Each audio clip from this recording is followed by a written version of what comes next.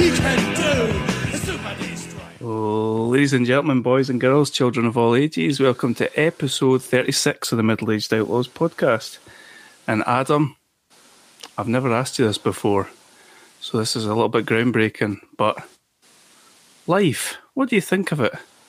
It's a bit of a deadly game, wouldn't you say? I think that's one way of saying it. Yeah.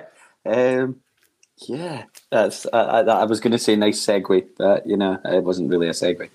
But it yeah, also wasn't nice. Do you know what else is a deadly game? What's that? Basing your whole pay-per-view around the Big Boss Man. I feel like I'm going to have a few things to apologise for as we go, but we'll see. Listen, you play deadly games and you wait to see what the results are. And this time I feel it paid off for Vince Russo and company. But we'll get there. We'll get into it. So we're discussing the 1998 Survivor Series. We never managed to get round to this point in time in 1998 when we did our little adventure of 1998. So it was nice to visit it, nice to come back, visit an old friend. Yeah. And this was your choice. This was my choice. I feel like I was on a really good run, and then, mixed bag. Yeah. No, I'll be straight up. I loved it. I thought it was brilliant. So awesome. So awesome. Before we get into it, let's talk about when this happened. November 1998.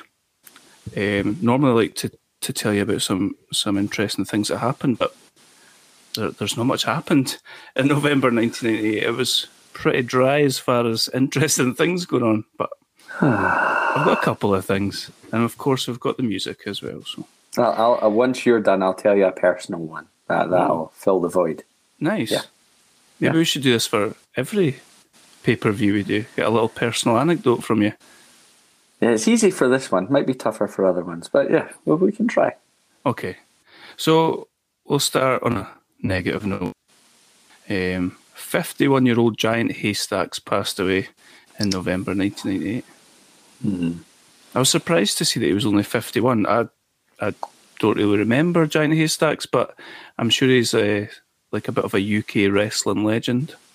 Yeah, I'm surprised he was as young as that in 98. Yeah. On a more positive note, Dennis Rodman and Carmen Electra tied the knot. Yeah, nothing to say good for about them. That, okay. They deserved each other. I don't know. Film premieres. We've talked about such big film premieres coming out when we've talked about pay-per-views before. Jurassic Park. We talked about Avengers films. Shakespeare in Love premiered. Okay. November 1998. Went on to win Best Picture Oscar, I believe. I'm sure it's a great film. Never seen it. I've never seen it either. No. We're more Jurassic Park kind of guys. Yeah, absolutely. Proud of it too. Aye, absolutely. So, before I do our UK and US number ones, do you want to hit me with your personal November 98 anecdote? So, November 1998, I turned 18, and I was on a night out with some of my pals from college in Kirkcaldy, and I voluntarily climbed into a shopping trolley, which one of them then, it could have been accidental, could have been deliberate, don't know, lost control of, and it went down a couple of steps. But one of the steps was quite deep. So as it went down that step, it toppled over. So I took a tumble in the trolley. Now, it probably would have hurt like hell, but I was very relaxed at that point in the night. So I didn't really feel an awful lot. I would be a wee bit sore the next day. But I took a tumble in a shopping trolley. Nice. I'm picturing the scene from The Untouchables, where the baby's pram goes down the stairs in slow motion. I mean, probably a little less dramatic, because I think I was always going to be relatively okay, but it did topple over. So yeah. Taking bumps, Foley style. So here we go. Are you going to guess for me this time? UK number one and US number one. You're 18. in the prime of your life, you must remember what was going on. I worry I've been here before because I was thinking I'm thinking things like just like after Britpop had faded, because I think that was maybe a little bit gone by this point. But Yep. But then there would be some proper bands around, but then there would also be some boy bands and girl bands and stuff like that. Oh no! It's none of this. All the clues. I'm getting so many clues. Could it be something like dance or? Nah, you're gonna have to tell me. Okay. Well, UK number one was Cher with Believe. Okay. With all the auto tune. Okay. Yep. Inspired a generation of rappers. And US number one was Lauryn Hill, Do Wop That Thing. I want to say that's been number one before when we've. That's it. Yeah, because I remember it. She was huge, wasn't she, with that sort of debut album? Mm-hmm. Maybe it was another song from that or something like that. But yeah, I remember that. I remember both songs, I have to say. You're a big Cher fan. Who isn't? So, well, indeed. So there we go. A bit anticlimactic, but do you know what's not anticlimactic? This tournament to decide the new WWF heavyweight champion. Right. Shall we get into it? We can. I did do a little bit of digging beforehand because I was thinking, how did the title become vacant? Okay. And I'm not sure if you've also looked into this. So you can basically correct me if I get any of this wrong, because I remember writing some notes and then thinking, I'll just kind of wing half of it. But yeah, it would seem that the title was vacated largely due to this whole McMahon, Austin, Undertaker and Kane situation. There was a triple threat, a breakdown, I want to say, where Kane and Undertaker weren't allowed to pin each other in the rules, but they simultaneously pin Austin. So there is no one champion off the back of that. I have memories of this, what happened on Raw, I think, straight after that, which was McMahon holding a title ceremony where he was going to name the new champion. And I think there's all these like security around or something like that. And Austin managing to, did he jump over people or something like that to basically get to McMahon and give him a little bit of a going over. And McMahon is angry at Undertaker and Kane for failing to protect him. So as this is where it lost me a little bit as I was reading up on it. So as a punishment, he keeps the title vacant, sets up a title match between Undertaker and Kane for Judgment Day,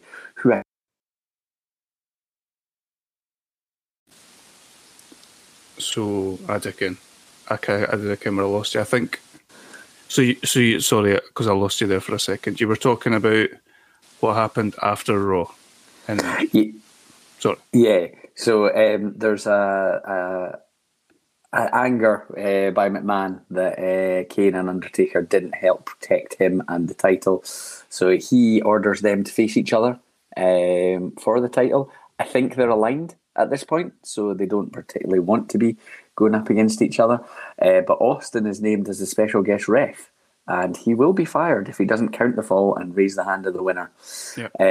So in this match, Austin attacks Kane and Undertaker, counts them both out before declaring himself the winner and the new champ. And McMahon follows through on his promise to fire Austin. We then, I think, go to the Raw where Austin holds McMahon at gunpoint. Yeah, actually, bang 316. And McMahon pisses himself. And Austin has a bit of paper. I think, is it maybe Shane that signed it? I think that comes up later on. So it's a fake gun. It just has the word bang. And it's a 5-year contract for Austin on that bit of paper that guarantees him a title shot. Undertaker and Kane are going to have buys to the second round in the tournament where they will face each other. And yeah, I think that pretty much brings us to the event. beautifully summed up. Well played. Thanks. Shane playing babyface, splitting off from his dad. I don't know if Shane was on. Was Shane on TV before this? I think so. I don't know how prominently, but I think so. And he obviously, as we get into it, he plays quite a prominent role in the end of this whole tournament. Yeah. Let's talk about that deadly game theme. I can't get it out of my head. I literally can't get it out of my head. Every time I think of this pay-per-view, I just think this goddamn song. Jim Johnson, you I don't know what. Is it supposed to be a good thing when something like that gets stuck in your head? It probably is. I don't know. Yeah. It's definitely one that sort of sticks with you. I think just the whole. If ever I think of this pay-per-view, I think of Deadly Game as opposed to Survivor Series. It's a very different Survivor Series to what we're used to. Yeah. But yeah. Sometimes tournaments I find can get a little bit repetitive. Certainly King of the Rings sometimes. I think I like the idea of them, and then you watch them and you're just a bit like, again. Yeah, I know what you mean. I'm the same. I like the idea of them, and then when you get into the reality of them, and so often you'll have either a match with an actual contender and a nobody, or two guys that are basically just, you've just got to get through it, and then they're going to be fodder for somebody later on in the tournament. And every single tournament we've watched, and we've watched a few, there's always a match that doesn't happen to clear a path or give a bit of storyline for things like that. But it's a good thing, because there would just be far too many matches. And there's a hell of a lot of matches on this card. There is, and you remarked on it. You said to me something like, is there a match that goes over 4 minutes? And I think like it works. You know, like it doesn't. There's no matches that overstay their welcome. So, let's start with Mankind, and we get. I think we get a little video package, and it's so funny seeing a video package where it's hyping a tournament for a title, and it's got Al Snow and Jeff Jarrett in it. It's good funny, Boss Man. Yeah, I mean, Boss Man had so many chances, but we'll get into that. I must have been watching during this era, because I remember a lot of it quite well. But this must be right when the Stooges are pretty prominent for Vince as well. So we've got Patterson and Briscoe are part of this, but then so Slaughter, he's quite involved. He's in and around, and at this point in time as well, Vince is. I can't remember what injury it was. He's being wheeled about in a wheelchair. Ironside.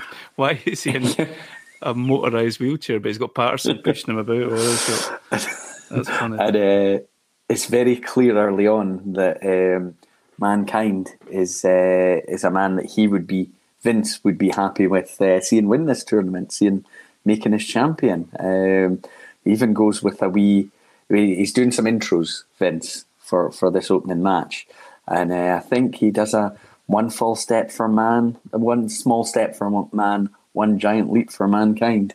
And then we're going to have Vince talking up Mankind's mystery opponent. Yes. And he gives him quite the introduction. Talks about him having records in WWF before he tried his hand in the WCW or whatever it was that McMahon does. So very first match, Mankind's mystery opponent is Dwayne Gill. Yeah, refers to him as like Pasadena Tigers. The man, the myth. This must have been before they made him into this Gilbert comedy mocking Goldberg character. But yeah, he says things like charismatic, a win-loss record that sets new standards. And natural athlete, and then I think this must be the first time that they do it time and time again. He gets a little fright because he gets a little pyro on his entrance that scares him. That's good, pure comedy.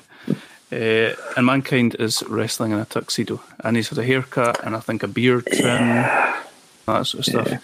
I think I've got it written in my notes further on, but it's pretty much set out for the start that he's playing this sort of like good-natured simpleton sort of character, Yeah, and it's like, odd perfectly. because he I think we're used to him being this sort of unhinged sort of character, but it kind of, he's kind of a heel by association here, because you can separate what he is getting out of this from what he believes is like this father-son relationship with Vince, and I think he calls him dad at a point.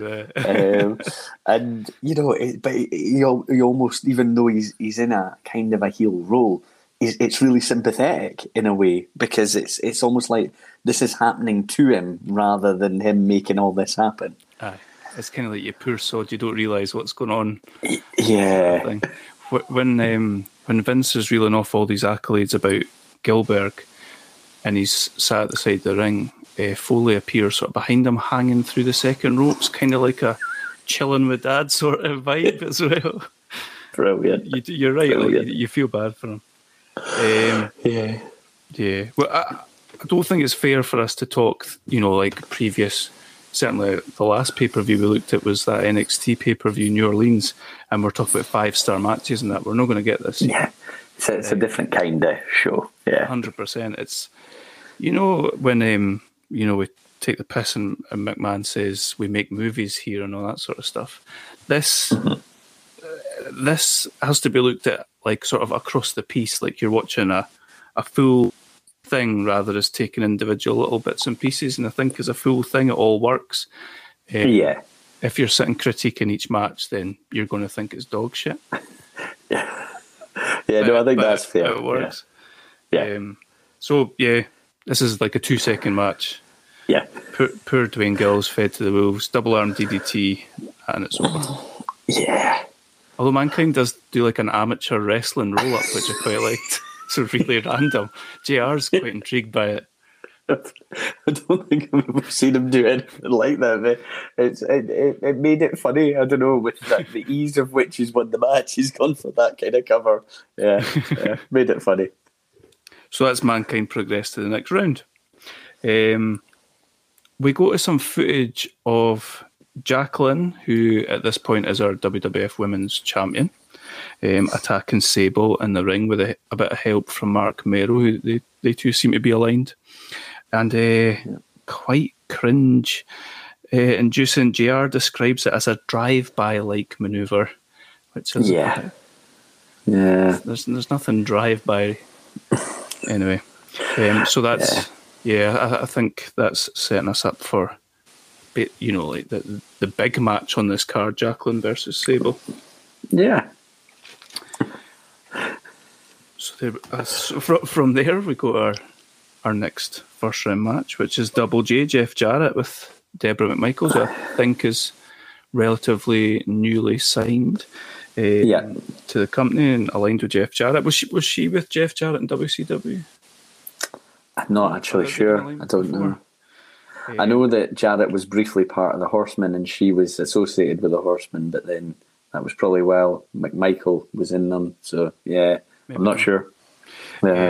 He's taken on Al Snow, who... Do you notice King is still quite raging about Al Snow being in the WWF throughout this match? Yeah, it comes across pretty clearly. He's still bitter. And it's at this point that I first noticed, says a lot about this match, I first noticed in the front row there's 3 guys dressed as Kane, Mankind and Goldust. Yes. Did you notice? Yeah, I did. I don't think I noticed them during this match. The guy dressed as Goldust keeps doing the thing. Yeah. You'd have to commit to the part if you're doing it. He really does. He's class. I was watching it with my son and he was like, "There's Kane." I was like, "What? Where?" Oh, aye, so it is. Brilliant. I don't have many notes for this. I've pretty much went, oh yeah, there's Kane, Goldust, Mankind in the front row, and then I went straight to the finish. Yeah, I've got... Jeff gives Al head is one of the things that I've got. Yeah. I've got a couple of bits and pieces. Okay. They've got... Al Snow actually gets a really good reaction from the crowd. And if you remember way back from when we looked at some of the ECW stuff, like especially that main event he was in with Shane Douglas, like the crowd were so into Al Snow. Yeah. they sort of talk about the fact, which will become clearer reason for later, that Head is wearing Socko as a headband. And there's some little bits and pieces of wrestling breaking out here. It's not a classic, but it was fine. Spinebuster by Jarrett, Snow with a DDT, just a few moves here and there. Because both these guys, I think, know how to work in a ring. We've got Jarrett. Yeah, I think this is basically where we're going to finish, isn't it? Jarrett with it distracts a ref. Yeah, Jarrett. I've got has Head rather than Snow has the guitar. Snow swings and misses. Jarrett connects with Head. The ref takes the guitar away as Jarrett goes again, but Al Snow catches him. Snow strikes Jarrett with Head. Al Snow moves on to face Mankind. Deborah looked really pissed off. She played that quite well. Yeah, she just looked absolutely furious. Brilliant. I mean, again, it's one of these, you sort of touched on it earlier, it's a first round match. You know going into this, neither of these guys are going to be, I think, winning the belt here. And it just sort of serves a purpose. And I don't know if you've listened to Bruce Pritchard's podcast on this, but he gets quite fuming about JR referring to Head as being a wooden head. Oh, okay. Okay, yeah, he did say that. He's got that wooden mannequin head. It's like, no, mannequins are made of wood, JR. Oh, JR. Anyway, we go to Boss Man next round. Next match of the first round, Big Boss Man. They are the corporation at this point, aren't they?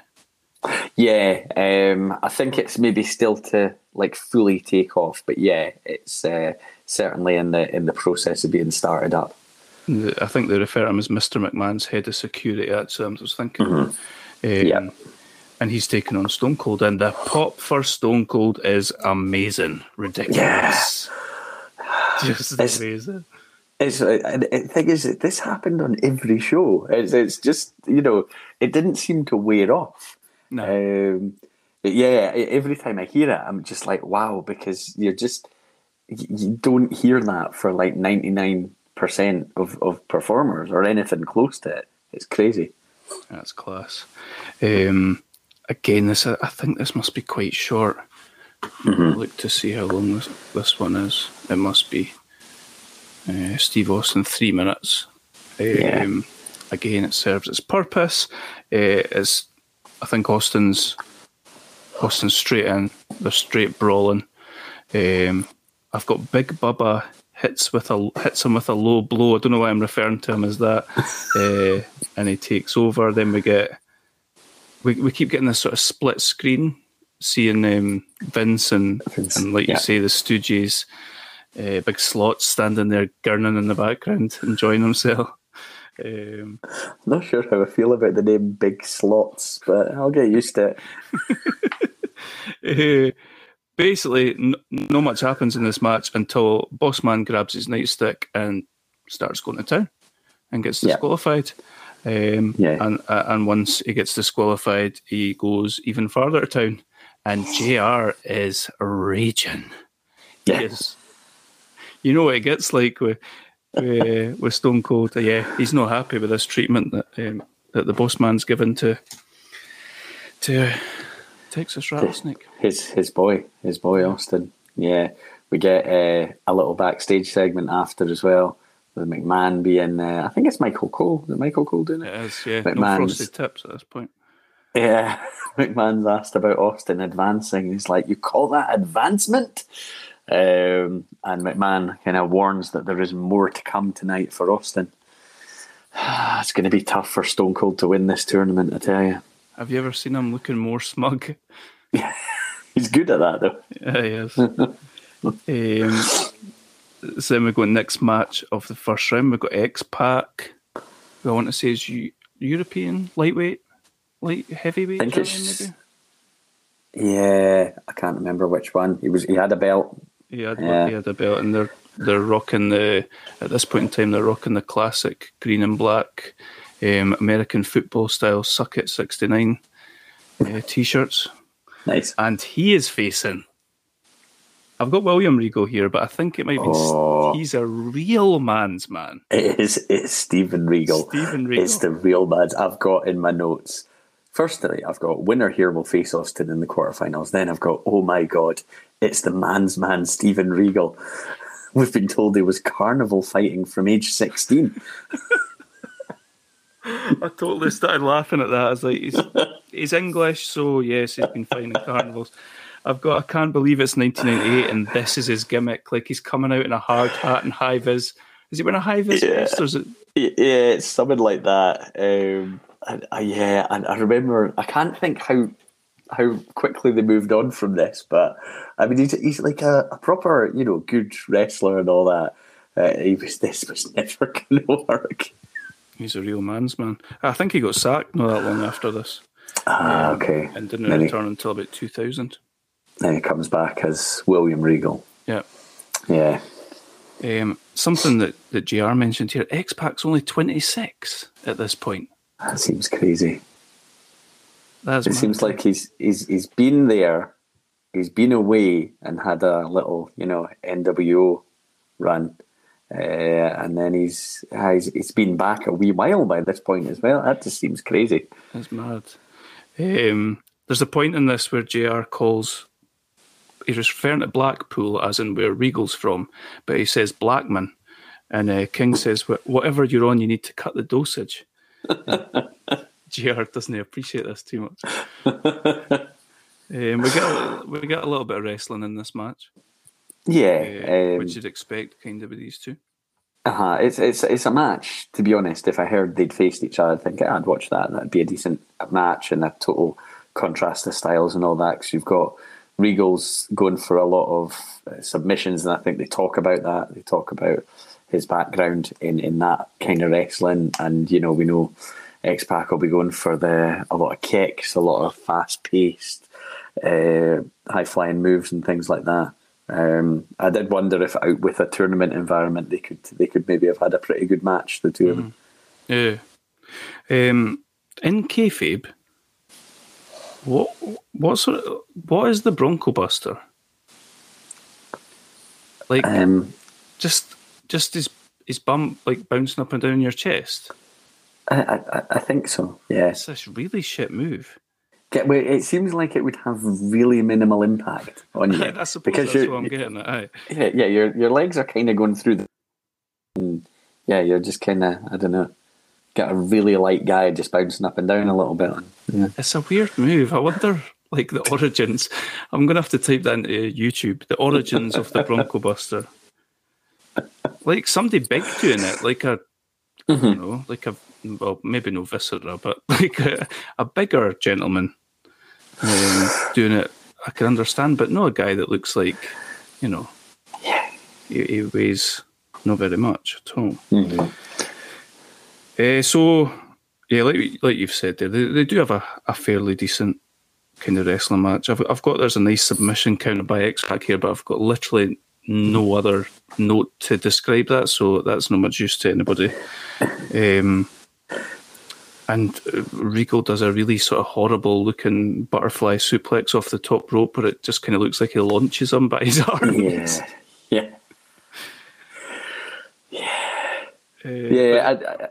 I've not got all that many like detailed notes either, to be honest. I've got stuff about some stretches, some counters, things like that. Head scissors. Not a huge amount of detail. Okay. So they end up on the outside. They sort of start brawling. Fastest 10 count you've ever heard in your life? Yeah. Easily. It must have been 3 or 4 seconds they were out there. Yeah. But the bell rings. They've both been double counted out, which is a tournament classic. Vince is unhappy because, of course, this gives Austin a bye. So he sends big slots out there to go for overtime. And X-Pac is not up for overtime and just keeps walking out. Yeah. I don't know if this was planned or unplanned or if he's legitimately hurt or whatever, but it doesn't work. Yeah, I mean, I assume they were supposed to have this moment in that Austin is going to get a bye. I mean, is Slaughter the commissioner here? Sorry, Big Slots. think And so, he seems to have absolutely no authority. I mean, people are just like, nah. You're all right. And then, X-Pac's like, I don't want to be in this tournament for the title anymore. I'm done. I'm out. There's even refs coming out to help him. They're just like, we understand your problems. We'll help you. So neither of these men go forward, and Austin gets a bye to the semis. Yeah, semi-finals. Right to semis. Quarters. Yeah. Sorry, you're right. Yeah, he gets by at the semis. He skips the quarters. Yeah. Okay, next up. So we're flying through these tournament matches, just like Vince Russo planned. They did. Yeah. Shamrock Intercontinental Champion looking fucking ripped against Goldust. I want to see these throughout 1998 when we'd been watching. These two seem to be involved with each other quite a lot. Yeah, it definitely happened a lot. Yeah, I'm a big Shamrock guy. I always was. Not so sure if it would be if his comeback happened now rather than many years ago, but yeah, there was always something about him. I've written, funny you say that about a few years later, because I've written here in sort of ruthless aggression area. I feel like Shamrock could have been a legitimate contender, believable legitimate contender, with the Angles and Jerichos and Benoits and all that. Yeah, it's funny because I've actually got the words in my notes. I love Shamrock, so aggressive and so believable. So, nice. Yeah. I was confused by this match because both of them look gassed after like 30 seconds action. They look knackered. I don't know what that was. Yeah, and I don't know why, but I was surprised with that with Shamrock because I don't really remember that being a thing. And we've seen him have some quite long matches. We've seen him like with The Rock in quite long matches before. Yep. I just don't ever remember that really being a thing. But yeah, I think you're right. JR mentions about 4,565 times that Shamrock has thrived in a tournament environment before. Just in case you weren't aware that he's been in UFC tournaments. I tell you what, he's not been thrown in UFC tournaments.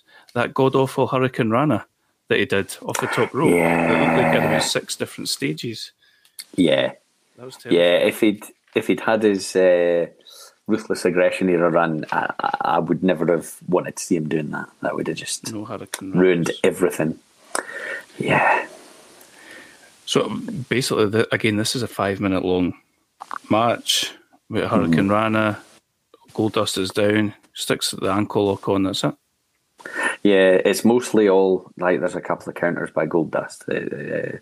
Shamrock's the aggressor throughout most of the match. He has a couple of attempts at going for moves, and then he seems to decide he's going to go for the Shattered Dreams, and the refs are being like, well, that's going to be a DQ. The ref, I can't remember who the ref is, but when he's lining up for Shattered Dreams, so Shamrock's in the corner, exposed, not exposed, but yeah, and he goes to run towards as if he's going to do the kick, and the ref stands in front but puts his hands over does he? Yeah, I really like that. It was just one of these little things that I'm thinking, this poor wee ref, but he's thinking, I've got to take the hit, but I'm going to protect myself. Class. I've never seen the ref get in the way of the Shattered Dreams before. That was a new one. No. The reffing, generally the reffing on this pay-per-view is questionable at best.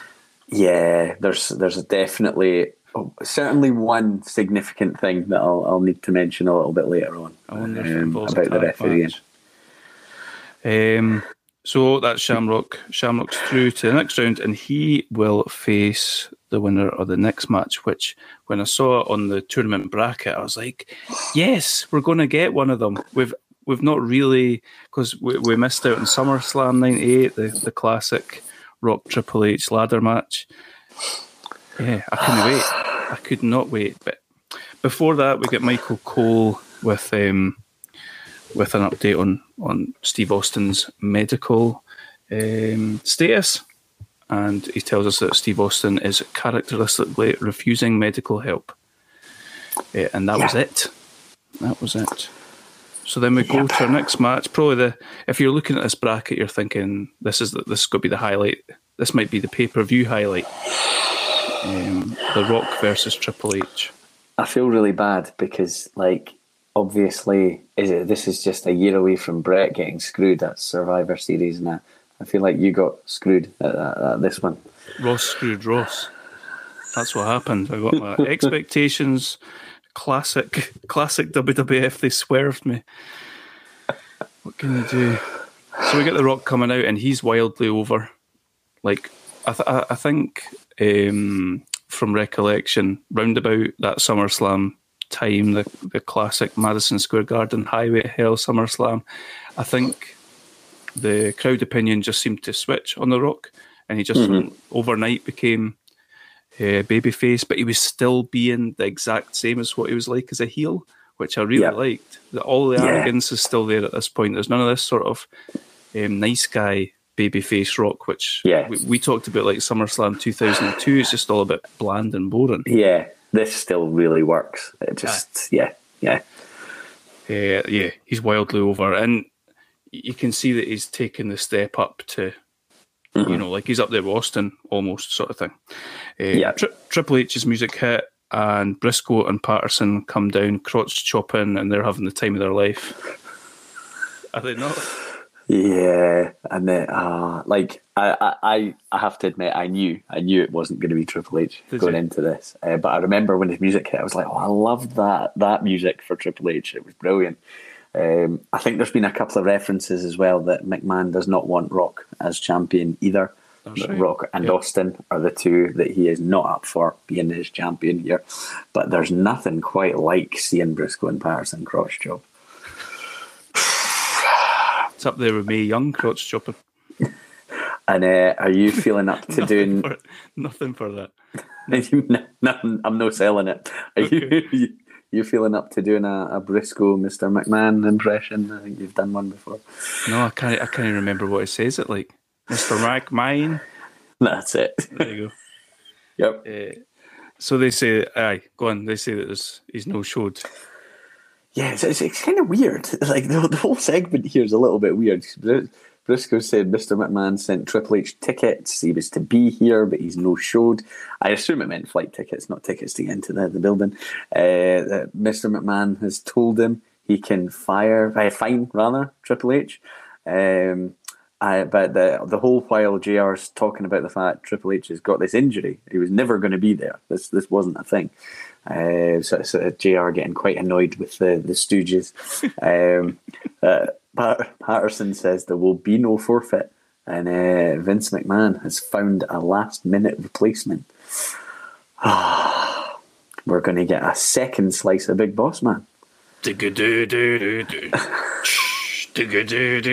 used to that music. Here he comes again. And this is where it's kind of like watching The Sixth Sense for the second time, because Bossman comes out and gets rolled up in the small package, and it's over. And I think JR tells us later on it's a record for the fastest match ever. Yeah, 5 seconds, I think. Is it four? Is it four? He says 4 seconds. And this is where, once you know what's happening, it's just genius. Yeah, we'll talk about the end, but it's genius. Yeah. And then there's more to come as well. Yeah. Anyway, The Rock progresses. He rolls him up and beats him in 4 seconds. So we've got the stages set. We've got our next round. So we've got Undertaker, Kane, Mankind, Al Snow, Shamrock be The Rock, and Stone Cold got a bye. Yeah. So, yeah, I feel like we're just like match after match after match, but that's kind of what it's like, isn't it? It's really fast paced. It is, which I think is the reason it kind of works. I can't remember when it was. There's a WCW tournament from way back that just seems so slow and plodding. And I think if you're doing this kind of thing in the one night, you have to be fast paced. You just have to keep going, and you probably do have to make most of the matches pretty short and sweet. Yeah, so I think they've done this the right way for what it is. Yeah, and it's funny because we talked about King of the Ring 93 and we both loved it. And you do have longer matches, like Brett Perfect's like an absolute classic. But much more guys on the card here, and they're just sort of firing through them. Yeah. So we've got Undertaker, Kane, and obviously you've talked about what's all went on between them. Paul Bearer's back with the Undertaker, which was a little bit different because I expected him to be with Kane. I want to say last time we were watching in '98, it was with Kane. Yeah, he'd had time with Kane, and then they'd aligned, and then I think they'd basically kind of screwed Kane, Undertaker, and Bearer. And I couldn't, just by the look and feel and the music and all that, this must be Ministry, Ministry of Darkness, just kind of starting up maybe here. I like this version of Taker. Yeah, so did I. I always felt like they maybe just didn't quite go the right way with it, but I feel like there was a really interesting character in there. But yeah, I was a little bit confused because I was thinking, okay, so if Undertaker and Kane aren't aligned here, does that mean Kane's a babyface? And I think he's kind of maybe transitioning a bit to that. But yeah, the not having watched, like, I didn't watch any like Raw before it or anything like that. I wasn't sure if we were properly into a big rivalry between Undertaker and Kane, or if this was just it, kind of just really starting to take flight. Right. I want to say these two went at WrestleMania 14. Okay. Which was obviously earlier in this year. Yeah, that sounds right. And then obviously they've been involved with a triple threat match with Austin, and then the next pay-per-view they went against each other. So they've probably had quite a lot of matches. Mm-hmm. That's what I felt when I watched this. I've seen them have better matches, but it's all part of the bigger picture. Yeah. There's a couple of things that I've got notes on. There's one point Undertaker goes for a figure four. Yeah. And at this point, and I knew he ended up years later with did they call it Hell's Gate? He had a submission move. Is this the origin for Hell's Gate? Yeah, but I didn't ever remember him before that ever really putting any submission moves on. It was quite strange to see. He's quite out of character. Yeah. There's a point where Kane used to do his clothesline off the top rope. He would do the big sort of diving thing. He walks to the rope and just leapfrogs over the rope. Yeah, he's an agile guy for the size of him. Yeah. It looked like Kane had this one. I want to say it's choke slammed Undertaker. Yeah, I think that's just when they go for a choke slam together, and Kane kind of gets the better of that exchange. Right. And he executes the choke slam, but at that point, Paul Bearer gets up on the turnbuckle just to distract Kane for long enough. Kane knocks him down quite quickly, but that's Undertaker up, and he's able to lift Kane into the tombstone from that point. I think I'm the same. Seen them definitely have better matches, but it's a tournament. It has to be fairly quick. It's a big man match. It was fine, I thought. And Paul Bearer, as Kane's been pinned, Paul Bearer holds his leg down. Yeah, to get the 1, 2, 3. That makes all the difference. Oh yeah. So Undertaker's going to face The Rock. Oh, spoiler alert! Come on, we've still got Shamrock The Rock to go. Oh no, I'm so sorry. I put that in my notes. Why did I put it in my notes? I shouldn't have even known that was going to happen.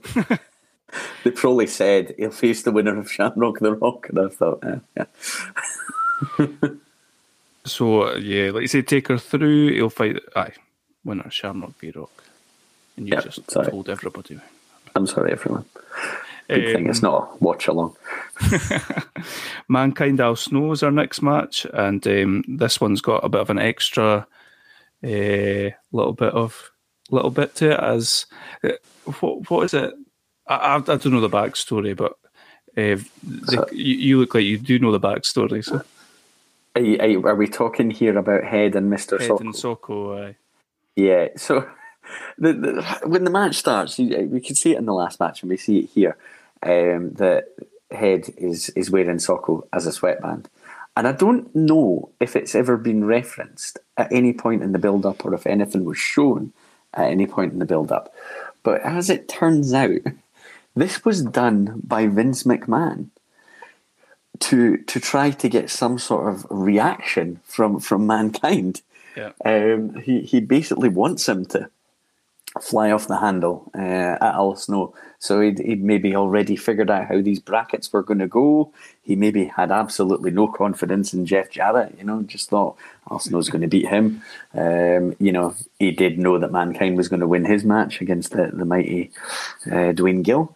But he's done this to get, I think, some rage from Mankind to help him get over the line and do what it took to win this match. And it cuts to him again. Stooges and big slots, and Vince says, "Wait until Mick sees the sock on the head," or something like that, doesn't he? Yeah. Evil genius. I've got another quibble with the officiating here. Al Snow uses a chair here and doesn't even get disqualified. Yep.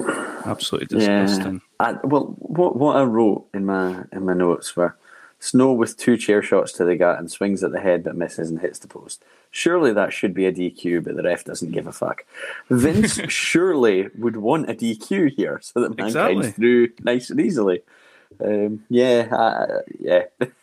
wonder if it being maybe the era where we're heading towards these, rules don't really matter. They're not a thing. It's much more entertaining to see people get cracked in the cranium. There's a good bit where Mankind discovers Head sitting in the corner there, and he sees that Mr. Socko is... I don't know if it's Mr. Socko at this point, just Socko tied around it might just be Head's head. And instead of attacking Al Snow, he attacks... By God, he's attacking that wooden head. It's not wooden. He attacks... He's given Mr. Head, he's given Head some straight punches. He's going at him. Yeah. I did right. I thought it was quite entertaining seeing him attacking the Head. But yeah. And then I thought, oh, well, Al Snow's going to capitalise here on the distraction, and that's Vince's plan. Screwed. This wasn't what he intended at all. But there was a power bomb, but Mankind kicked out too. And we go to, I think it's the finish sequence. Yeah. Double arm DDT, then puts on Mr. Socko. Mandible claw for the submission win for Mankind. And I can say the next one, that's fine. He will go on to face Austin in the semi-finals. Yeah. And they'll be happy campers. Or will they? I think they will, because I think they'll be expecting Austin still to be injured from the boss man's attack and all that sort of stuff. Yeah. Next match is a matchup that we liked when we were watching through some of these earlier pay-per-views. I think Royal Rumble and WrestleMania this year. Yeah. They had 2 quality matches, and they both had great finishes in them from what I can remember as well. There was the Brass Knucks one, and there was another sort of ingenious finish, but I can't remember what. Can you? Yeah, there was. Oh, that's going to annoy me now. It's the Brass Knucks one that's in my head, but there was another with... Was it that Shamrock just wouldn't release his submission and the ref overturned the decision? Possibly, aye. Yeah, I think that was it. I think he wouldn't release the ankle lock after he'd been declared winner. Aye, and they reversed it, like you say. Aye, that's right. So we get Shamrock v The Rock. I've probably written what I write every time we've watched these two. These two have great chemistry. These two are great together. They just seem to... that way where they flow off the ropes and all that, it just goes, just flows lovely. Yeah. Rock takes a hard shoulder into the stairs on the outside, and they get into the ring. Shamrock sticks on a sleeper, and I was like, oh, they're really slowing this down. It's the first match to sort of slow things down. It becomes apparent why that is. The boss man comes wandering out, gives a wee tap tap tap on the ring steps. And Shamrock is watching him like a dog. He walks right round the ring, and Shamrock follows him almost the whole way around. It's a funny one because the story that he is there to help Shamrock, but he does not look like he's happy with the situation, Shamrock, at all. Nah. It's quite a there's quite a few decent segments. I mean, this isn't one of their very, very good matches between the two, but they have a few okay interactions. But I don't know at what point Bossman comes down. It all felt like it happened quite quickly again, but I've got it in my head this is maybe a little bit of a longer match than quite a few of the others that have been before. Might not be long. This is at 8 minutes, so Okay. we're looking at Iron Man as far as this pay-per-view is concerned. There's some We've got interesting stuff. Sorry, go on. we've got Shamrock getting the ankle lock on, and I don't know why, right? But it felt like seeing that run. Obviously, The Rock, the previous run for over the Intercontinental Belt, The Rock was the heel and he was in the Nation and all that. But I felt like he was maybe always a little bit, we talked about the finishes, but always kind of lucky to escape and just gets out of there alive and all that. But I thought this time, I assume it's because he's elevated and he seems elevated. He got a lot of offense in this match, and they had him not tap out of the ankle lock, because when it's on, he gets to the ropes to break it. And I liked Shamrock's reaction, actually. He's screaming no when The Rock has got there to the ropes. He can't believe that he didn't make him tap out with it. But yeah, I think it probably is just a reflection of where The Rock is now compared to where he was then, that they've made him look strong in this match, even though there's a little bit of a fluff finish coming up. I expected, when he got him in the ankle lock, I expected shenanigans with the boss man. But it didn't come, and like you say, he got to the ropes. He sort of turns things around and he gets a bit of momentum going. He hits, don't know what version of the elbow, people's elbow. Yeah. At this point, Shamrock kicks out at like 2 3/4, and I was stunned. I thought that might have been it as well. That was enough to put away CM Punk when he was a champion, but no Shamrock. Yeah. He does, of course, have experience of tournament environment, so it could be that. Yeah. Yep. And then we get an amazing finish. Like, again, going back to this whole genius game plan, deadly game plan, you might say, Adam. This is so good. This was a brilliant finish. It's so well done, because there's a lot could have gone wrong here. Aye. So the boss man gets up on the apron, and the ref goes to him, and the boss man is going to throw the nightstick, attempting to throw it to Shamrock to get the match done, eliminate The Rock. The Rock catches it. Now, the throw could have been off. There's all kinds of things could have gone wrong here, but it worked perfectly, because it actually looked like he threw it intending for Shamrock, and The Rock just managed to reach out and grab it. Yeah. He just pops up in between them and just grabs it almost right at the last minute. That's brilliant. Like you say, I feel like everybody involved just did it perfectly. They must have practiced that, because it's so good. So it intercepts it. The only thing that I had issue with in the whole bit was The Rock, when he throws the nightstick away, throws it right past the ref. Like, just right past him. Now, the ref is facing the other way, but he's bound to see this nightstick just flying past him out of nowhere. Turns around and Shamrock's KO'd.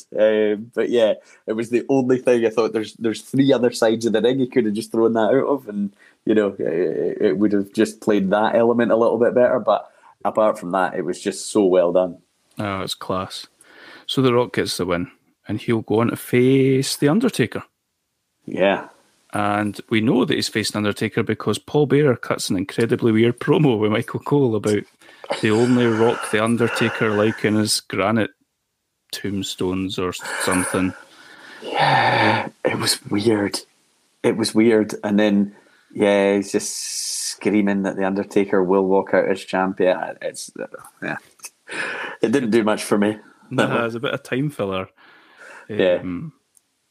So we get our first championship match on the card, our first non-tournament match, and that's the aforementioned women's title match between Sable and Jacqueline.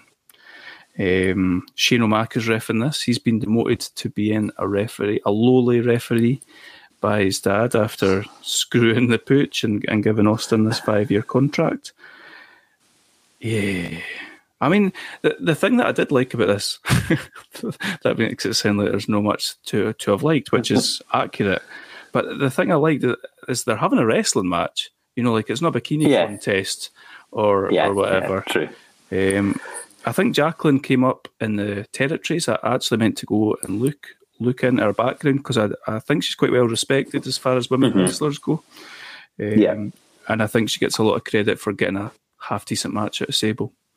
here. Yeah, I'm pretty sure that's right. I've heard people talk about it before, and maybe she wasn't maybe the happiest to be doing it, but she was very professional, did the job, and put the person over that needed to be put over.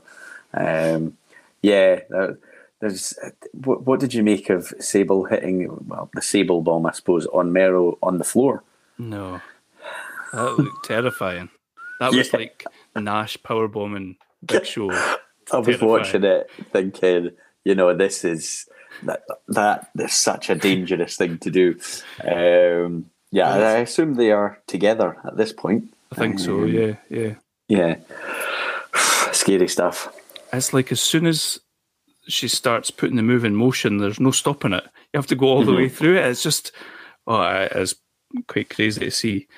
Yeah. What do you think Mark Mero's thinking when Russo pulls him aside and tells him, and probably no Russo actually, it'd be like whoever the agent is or whatever, but tells him that that's what's happening in the match? Yeah, I mean, I bet you're thinking, I wish I'd never invited her along to that intro meeting. Just you just stay at home. I'll be back in a few days. Class. So, yeah, like you've mentioned there, Mark Mero's with Jacqueline, him and Sable. I assume they've carried on this whole storyline of her taking the limelight away from him. He's back in Jacqueline, and he starts getting involved in the match. She slips out, kicks him in the nuts, and power bombs him on the outside. But does it all come back to? No, I can't remember who wins. I've not got who wins this match. Sable wins. So, does she? Yeah, you've got Jacqueline tries a tornado DDT. Sable counters by just kind of throwing her halfway across the ring.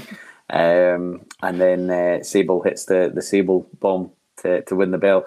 The end sequence puts her over strong. And when Jacqueline's going for that DDT and Sable throws her, I mean, no doubt there was a lot of work done in that sequence by Jacqueline because she goes flying, which makes Sable look very strong. But yeah, I mean, they obviously wanted to put the title on her, and she was, pretty central to their TV programming at the time. So yeah, I think it's her first title win there. Right. I've not got who won the match, but I have got that this is JR's second mention of Catch as Catch Can. Wow. This isn't going to be your Catch as Catch Can match, folks. So Sable wins. Sable is the new women's WWF champion. Yeah. And, if we could have it all back, I'm sure we would follow her illustrious reign as women's champion on this podcast. Could be something for us to think about, Adam. Yeah, that would be your pick, I think. Okay. For the men who want to see me and I can't remember. What's that? What's she say? This is for the women who want to be me? The men who came to see... The women who want to be me and the men who came to see me. That's there it. Go. The grind. Yeah. Sable's voices. Yeah. Not good. Not the easiest. Anyway. Semi-final. Semi-final time. Can you believe we're here already? Shit's getting real.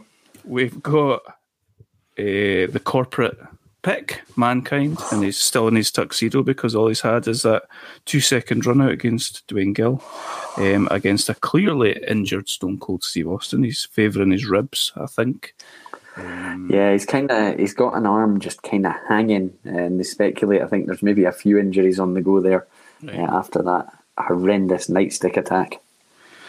But that doesn't. It is indeed, and that's, I'm sure, exactly how JR sold it as well.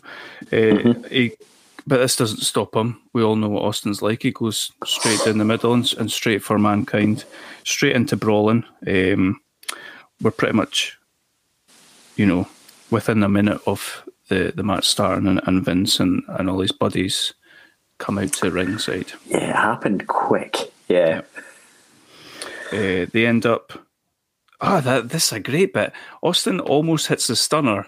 Mankind hits the deck and sprints Olympic 100-meter style from the ring all the way up the up the thing. Yep, up the ramp. I've seen this before. He's just flying. Yep. But I think he's in bare feet as well. At that point, At that point, the Stooges are trying to talk him out of just walking out and quitting the match, because basically that obviously puts Austin into the finals. And now Austin just walks up the ramp and starts taking out the Stooges, and goes to pile drive Mankind on the ramp, but Mankind backdrops him. But yeah, because you're not even used to seeing Mankind move at that kind of speed at any point. He's not that kind of character. It was quite funny. It's funny, especially when Austin's pissed off, pulling off his jacket, his cummerbund or whatever you want to call it, and he rips off his shoes and all that. So he's flying up there in bare feet. It's funny. Mm-hmm. And Austin, like you say, Austin takes his classic backdrop onto the concrete, which I hate seeing. Mankind, we eventually end up in the ring. Mankind's got him in a sort of Cobra Clutch type manoeuvre, and Big Slots is just berating Austin at ringside, telling him to quit. I wondered if he would like proper invested because it was the Camel Clutch. Maybe, yeah. I never thought about that at the time. Where do we go? I've got from there that Austin's kind of forgot about selling these ribs. But it's probably just adrenaline, Adam. That's all it can be. Yeah, it's kicked in. Yeah. Foley grabs a chair. Austin kicks it in his face. Double arm DDT onto the chair, but Austin kicks out. Yep. And then, like, this is where this just completely goes to shit. Austin hits his stunner, and Mike Chioda's counting the 1, 2, 3, and Vince dives out his wheelchair and just grabs Mike Chioda and launches him out the ring. Yeah, there's something not right as well about the way that all happens. Like the ref's maybe in the wrong position or something. There's something looks wrong with the way that all happened. Yeah, it really does. So this is where this bit, I really like this part of it. Austin hits a stunner again. There's no ref, and out of nowhere, we've got our knight in shining black and white. Shane McMahon comes flying down and slipping into the ring. 1, 2, he stops. It's like everything that Shane does. It's so exaggerated. 1, 2, and then the double fingers. He's so happy with himself, giving Austin the double fingers. I did like his, because his reactions are always going to be over the top, and he's so like the way he even pauses before he delivers the fingers, like he wants to make sure Austin's looking at him and all that, and then he does the fingers and he's got this massive smile, and then all of a sudden he realizes that there's just a very angry Austin there, and he's not going to be able to get away. so again, this is quite a funny bit. He covers away at the corner, and Austin sort of half-arsed plods over after him. He's shouting, and Austin turns round expecting to be attacked. And what apparently happened was the boss man was supposed to be out here. Do you know this? Yeah. Yep. Yeah, I heard it on the podcast. Yeah. Boss man was supposed to be out here assaulting Austin, so Austin's turned around expecting to get hit with a nightstick. Apparently, boss man's in the back getting told his what's the next steps for him for. I think it must be for the final. Yeah, it must be. Or for Undertaker versus Rock. Yes, it is. It's for Undertaker versus Rock, which is the next match. Cause I'm only noticing that because I've got, for fuck's sake, here comes the boss man again. So he's not there. So they improvise, and Briscoe hits this god-awful Hulk Hogan-esque chair shot that looks like it wouldn't rock your granny. I think they say on that podcast that it's basically he's looking, thinking, I've got to hit, the guy that's raking in all this money for us. I know I can't hurt him. I cannot hurt him. But he goes far too gentle on the chair shot. A wee love tap. And then that's it. Shane counts to 3. Mankind pins him. Shane counts to 3, and they all hightail it. Is it at this point that they hightail it out the building? Yeah. They all go to the back, and I think they get in a limo and drive off, and then Austin basically just steals a car to chase after them. Grand Theft Auto some guy out the car and goes after them. How many times have you seen Austin doing that? So that's Austin screwed.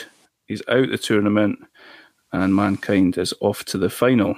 And we think that that's Vince and crew done for the night as well. Yeah.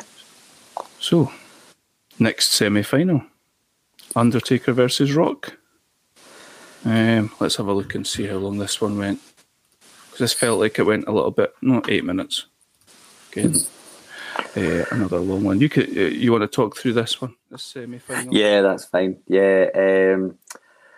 So yeah, I've got immediately the fight breaks to the outside after a little bit of back and forth. Taker hitting a big clothesline. They eventually get back in the ring with Taker in full control. But the Rock counters with a boot, but Taker again quickly back on top. Felt like he was on top for quite a bit of this match. The Rock seems to do one of these Andre the Giant classic, gets his arms caught in the ropes, but I don't know quite how caught they ever really were. Yep. And he certainly made sure that they looked caught in the first instance. But yeah, so he's basically defenseless, tied up in the ropes. And Taker's taking some advantage of that. But as Taker then runs in, the Rock's untangled himself and backdrops Undertaker to the floor. The fight on the outside for a bit and into the crowd. I've got Taker charges the corner, but Rock moves. They exchange punches. I'm assuming they're back in the ring at this point. Rock hits Taker with a Samoan drop. I like classic that. staple. Yeah. And then we've got your favourite Boss Man coming down to ringside. Did that one not annoy you more than the Deadly Game theme? No, I like Boss Man's music. Okay. Even when you hear it 4 times in a night.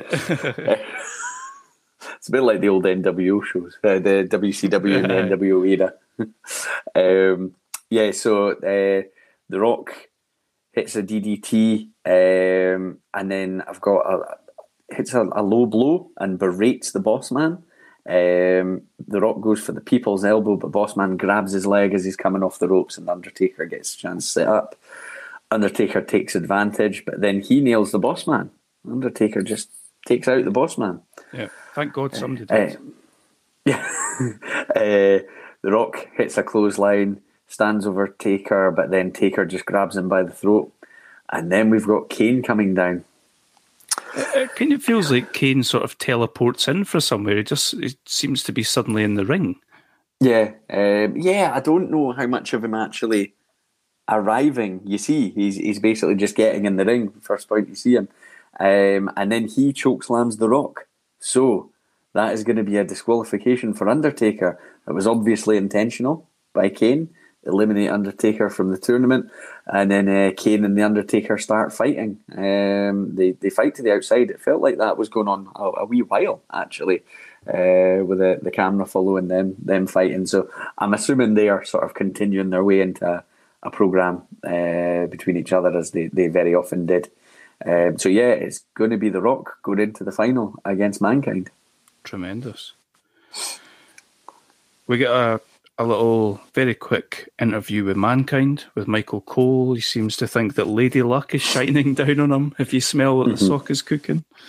He's still just playing this sort of simple, gullible. Oh. Yeah, he says he's just got one more rock left to climb. Nice. And then we get... Now, last time we did a pay-per-view, we had a triple threat tag team match. And... I wouldn't have said it was a drizzling shits, but I would say that this triple threat tag team match was a drizzling shits. This was a breather for the fans, I think. Yeah. Oh, God. This was really bad. It wasn't good. Do you know how long it lasted? Too long, but... 10 minutes. So we've got the tag champions, the New Age Outlaws, I think, they defending. Yeah. Against the Headbangers, Thrasher and Mosh, and D-Lo and Mark Henry. I really have initially. I like the Outlaws. I like D-Lo and Mark Henry. I mean, I don't love the Headbangers, but yeah, you would look at this and expect it to be better than it is. I did notice Road Dogg and Billy Gunn, their intros still very over here. I don't know how long they've actually been going with it at this point, but Yeah. it's getting a good reaction here. And we see that there was, I don't know, on Heat, a backstage brawl between all of them. All right, okay. Nice. Yeah. And then we hear something about Mark Henry having filed a sexual harassment lawsuit against China. China, yep. Yep. D'Lo's rocking his chest protector here. Nice. I was a big fan. I was a fan of that story and that gimmick. We hear something. I wish I'd seen the point at which this happened, because I have memories of it being explained why this existed. For this type of match, there's something called the outlaw rule in effect, meaning partners cannot pin partners. So I assume at a point that Road Dogg or Billy Gunn have pinned each other to win a match, which seems That's a cool. bit different. Yeah. So yeah, that will not be permitted in this match. But you can. No, you can't tag. I was going to say, but you can tag your own partner, obviously. But two men seem to be allowed to be in the match at the same time. Like both partners could be the legal men or something like that. Really confusing. Yeah. So I was getting confused early on, because I was thinking, right, are 3 men to be in the ring at all times? And then I was thinking, right, so does it have to be one from each team? And I didn't feel like we were getting enough information, really. But it just, I don't know, maybe they just thought it's a shit show anyway, so it's fine. Yeah, this just didn't work. It's no good. There's a point where there's genuinely about 5 people in the ring, and Mark Henry goes for a bear hug. Your genius ring IQ from Mark Henry, going for a submission move where there's about 20 other guys that could break it up. Road Dogg is in this match for a hell of a long time. Yeah, he takes a beating the whole thing. Yeah, he takes a beating the entire match, and regardless of who else is in there, he's in there and he's taking punishment. But it's just that's the only real element of any kind of story that's being told in the match. There's kind of nothing else. Can I tell you what I've got for the finish? What have you got? Billy Gunn, pile drivers, beaver cleavage, and it's all over. Okay. Yeah. I always want to call one of them Chaz. Was one of them Chaz? Like later on? Was Mosh? Oh, maybe. Chaz. He was a beaver cleavage guy, though, wasn't he? Yeah, I think that might be right. So in here, they were Mosh and Thrasher, yeah? I'm sure one of them was called... Anyway. Yeah, someone was called Chaz. Beaver cleavage. I just like saying beaver cleavage. That's become clear over the last minute or so. So, with that over and done with, we've got our main event, our tournament final. We're finally going to get a new WWF champion. I want to say it's a new belt, but maybe the Smoking Skull belt, the one that they previously were going, which was always cool. And you'll have seen that when Austin does these Smoking Skull sessions. Yeah. So we've got new Winged Eagle guy. Sorry, go on. Were you a wee bit emotional at the start here, because we get some backstage footage? Vince and Shane, they're still here, but they're kind of wishing the boss man well. Job well done. He's away for it now. It seems like he's screwed up a hell of a lot, but he's away for the night. He's done. We're not going to see him again. It's over. I mean, it's a job well done. As far as it is a job well done. Austin's not in the final, so yeah. And for the 2 finishes of The Rock, he's played his part perfectly. Yeah. Yep. That's well true. Played the boss man. I wonder if he's been like triple paid. Yeah. That night at work. Anyway, Mankind versus The Rock. And these two have got a hell of a history. I wonder if this is early on, or this is, of course, before their Rumble match, 99, halftime heat, all those sort of crazy matches. But this is a good one. This is a good one, although obviously the finish leaves a lot to be desired. 17 minutes to go. Yeah, it's a bit more paced than the other matches. You know. I think I could tell quite early on it was going to be a bit longer. They're both a little bit cautious early on, but in a believable, logical way.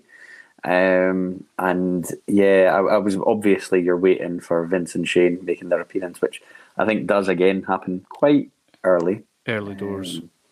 Yeah. But yeah, these two are another pair who they tend to have pretty good matches from memory. Mm-hmm. Oh, it basically involves The Rock, straight up assaulting Mick Foley quite a lot. Yeah. Like when he tries, when Foley goes to hit him with the stairs, and The Rock just rattles the stairs with a chair multiple times. Yeah. Mankind gets back body dropped from the crowd back over the barrier. Mm-hmm. There's a nasty chair shot to Mankind's head by The Rock, which we've talked about on other podcasts before. Some of the chair shots to the head. Is there? I don't remember that in this match, but that's hardly surprising. It's the noise it made. I was a bit like, yeah, it's just a talking to from Errol Hebner. He's not going to disqualify him here. And I think JR at this point mentions the referee's going to let things go a little bit longer because this is the final. So I don't know what their excuses is for the other matches. But yeah. I've got here that Mankind hits a leg drop on the commentary table. I don't remember this at all.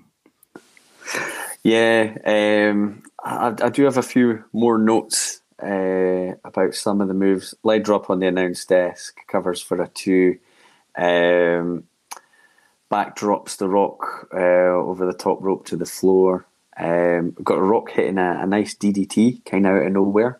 Mankind is this when it goes like all the way round the back of him? Yeah. Oh, I love that move. Brilliant, that.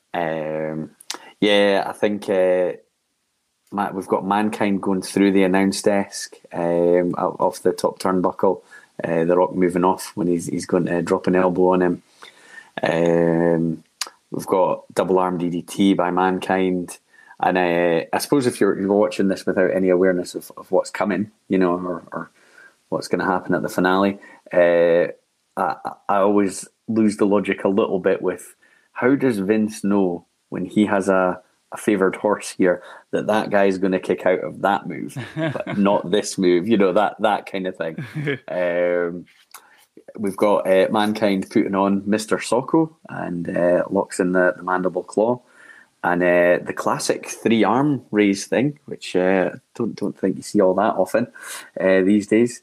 Rock I know what you mean. Ref raises the arm 3 times, see if the guy's out.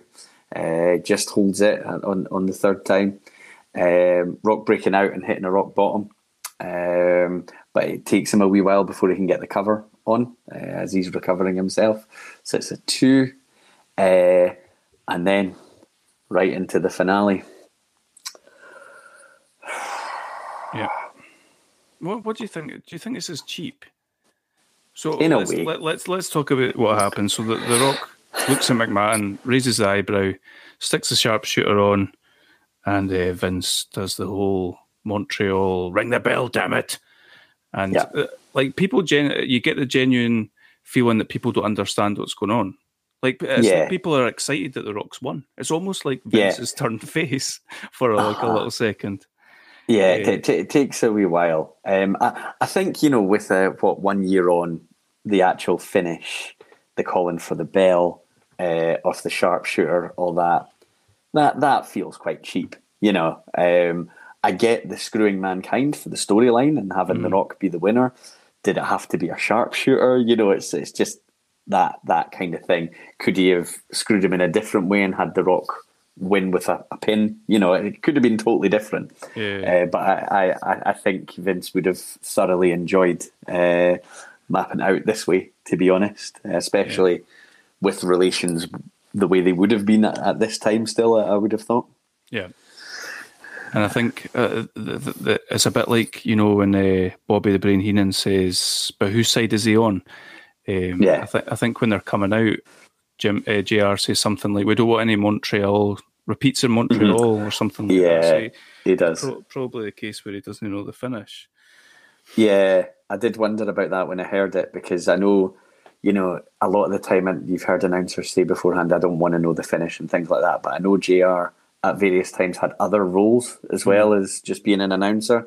So I was thinking it's possible he could have known, but then I don't think he would have said it if he had known. Aye, I think so as well. So, like we're saying there, it takes a little bit of time to realise what's happened. You get Vince and the Rock embracing, and Shane's in there dancing about, enjoying himself. And Vince grabs the mic and says that the people screwed the people, which is just like you say, it's kind of like him rubbing salt in the wound sort of thing, isn't it? Yeah. And that the people are all as gullible as mankind. Yeah. And mankind, like I mentioned earlier, had been a bit sympathetic all the way through the show anyway, in the sense that you never really blame him. And this does, and this does make him feel. I came out of it feeling sorry for him. I think it's at this point where he calls him Dad or something like that. I just don't understand what happened because I wasn't pinned and I didn't submit. He's confused, and then the Rock attacks poor Mankind from behind, and Rock Bottom takes him down. And I think that's Shane announcing that the McMahon family is proud to present the corporate champion, The Rock. I like the story. I do like the story. It's good. And just some of the maybe slightly unnecessary digs, but I like the story. And you've got The Rock and Austin getting so over as baby faces, I do see the logic of having to do something with one of your two biggest stars to allow them to oppose each other in a face v heel manner. And you're not going to turn Austin heel, and The Rock just plays heel, just amazing. Yeah. The Glass and Austin comes back. We think that he's disappeared, but he's not. He's back. He attacks him, and The Rock go toe to toe. I think Austin hits a stunner, throws him out the ring. Yeah, he does. And just for good measure, Mankind gets a stunner as well. That poor bastard. Yeah, I know. I suppose it's you screwed me with him in the last match, so you get what you deserve. But it's almost, I suppose, like the Hogan must pose of its day is Austin with the stunners and standing tall in the ring at the end. Finishing off the pay-per-view. I remember when I used to record them and then try and watch the last match before going to school in the morning. And if you go too far forward, you would get who's standing with the belt at the end. If I'd put that on, I would have thought that Austin won that whole tournament. I'd have been in for a shock. Brilliant. But that wraps pay-per-view, and we spoke about it before. If you look back on it, you look at what happened with The Rock going through the tournament and how he has been aligned with McMahon and Bossman and all that. It's genius. Yeah. It's very well done. It's very cleverly done. The story's well told, because so many things that you might think early on, would be a plot hole, can be answered by the fact, they wanted Rock to win all along. So even say the nightstick throw had gone wrong or something like that, and it had been obvious that it went to The Rock, be like, here's your finish. They wanted him to win all along. Could have acted annoyed, but it was deliberate all along. The only thing I wondered about was, if you've got Vince and clearly Shane involved in this plan all along, do you think Bossman knew? Do you think he was part of the brain trust that were aware of who their guy was to win all along? That's happy to get pinned in 4 seconds? That's a good question. But in the end, it doesn't matter, because you could pick either answer and it's still kind of workable within the story. I liked how they did it. It's not, you mentioned earlier, you're not going to get your 5-star matches here. It's not that type of show. It's a storyline show. It gets you where they want to be and where they need to be. It did it in an entertaining way. Yep. I would say matches are fast paced. The show felt quite fast paced for one with so many matches on it. So it was good fun. Not a classic pay per view, but it was pretty good. I agree. And how did it feel? Obviously, you said this is one of your favourite pay-per-views, I think, or you held it in sort of high regard in a look in a nostalgia way. Yeah. How was it watching? I still enjoyed it, but I worry it's got that slight I don't know, Usual Suspects feel to it, where once you know the twist, it's never going to quite be the same again. Yeah. But still entertaining. Yeah, definitely was. I enjoyed it. It was a good pick. So. It's me up, isn't it? Yeah. What's next? So, will I talk you through my thought process, or will I just tell you? Because I think I've chose from between like 6 different pay-per-views. I don't think you should tell me what the 6 are, because it might influence a future pick. Okay. Cool. Okay. So, I'm going to go to a year that we've not been to yet. Mm-hmm. I am going to May of 2000. That is WWF Judgment Day 2000. And just because we got screwed out of Rock Triple H, I'm going to go Judgment Day 2000, which has got a Rock Triple H Iron Man match. Special guest referee Shawn Michaels.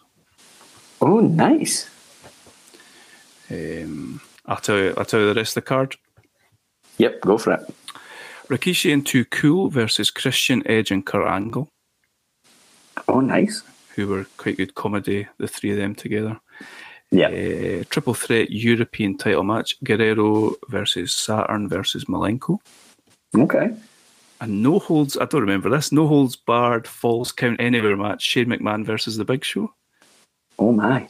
Just sounds like an opportunity for Shane to like fall off of things. A submission match for the Intercontinental title, Benoit versus Jericho. Nice.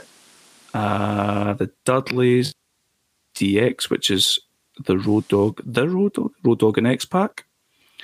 Nice. Iron Man match, Rock v Triple H for the title. Michaels guest. That sounds good. I am looking forward to that. It's one of these shows. I will definitely have seen it. It doesn't immediately spring back to mind, so I think it'll be fun to go back and watch again. Nice, cool. Well, I'll not divulge any of my other picks. I will tell you one, because I'm probably not going to pick it, because this is definitely a nostalgia. Thinking that it was miles better than I guarantee it'd be shit if we watched it. Royal Rumble 1999. I was thinking about picking with the whole. This was the No Chance in Hell Royal Rumble, wasn't it? Yeah, I'm sure that's right. Yeah, Rock Mankind with the Beyond the Mat. Yeah, the headshots. Oh, that would have been hard to watch. To be honest, I genuinely don't know if I could watch that now. Yeah.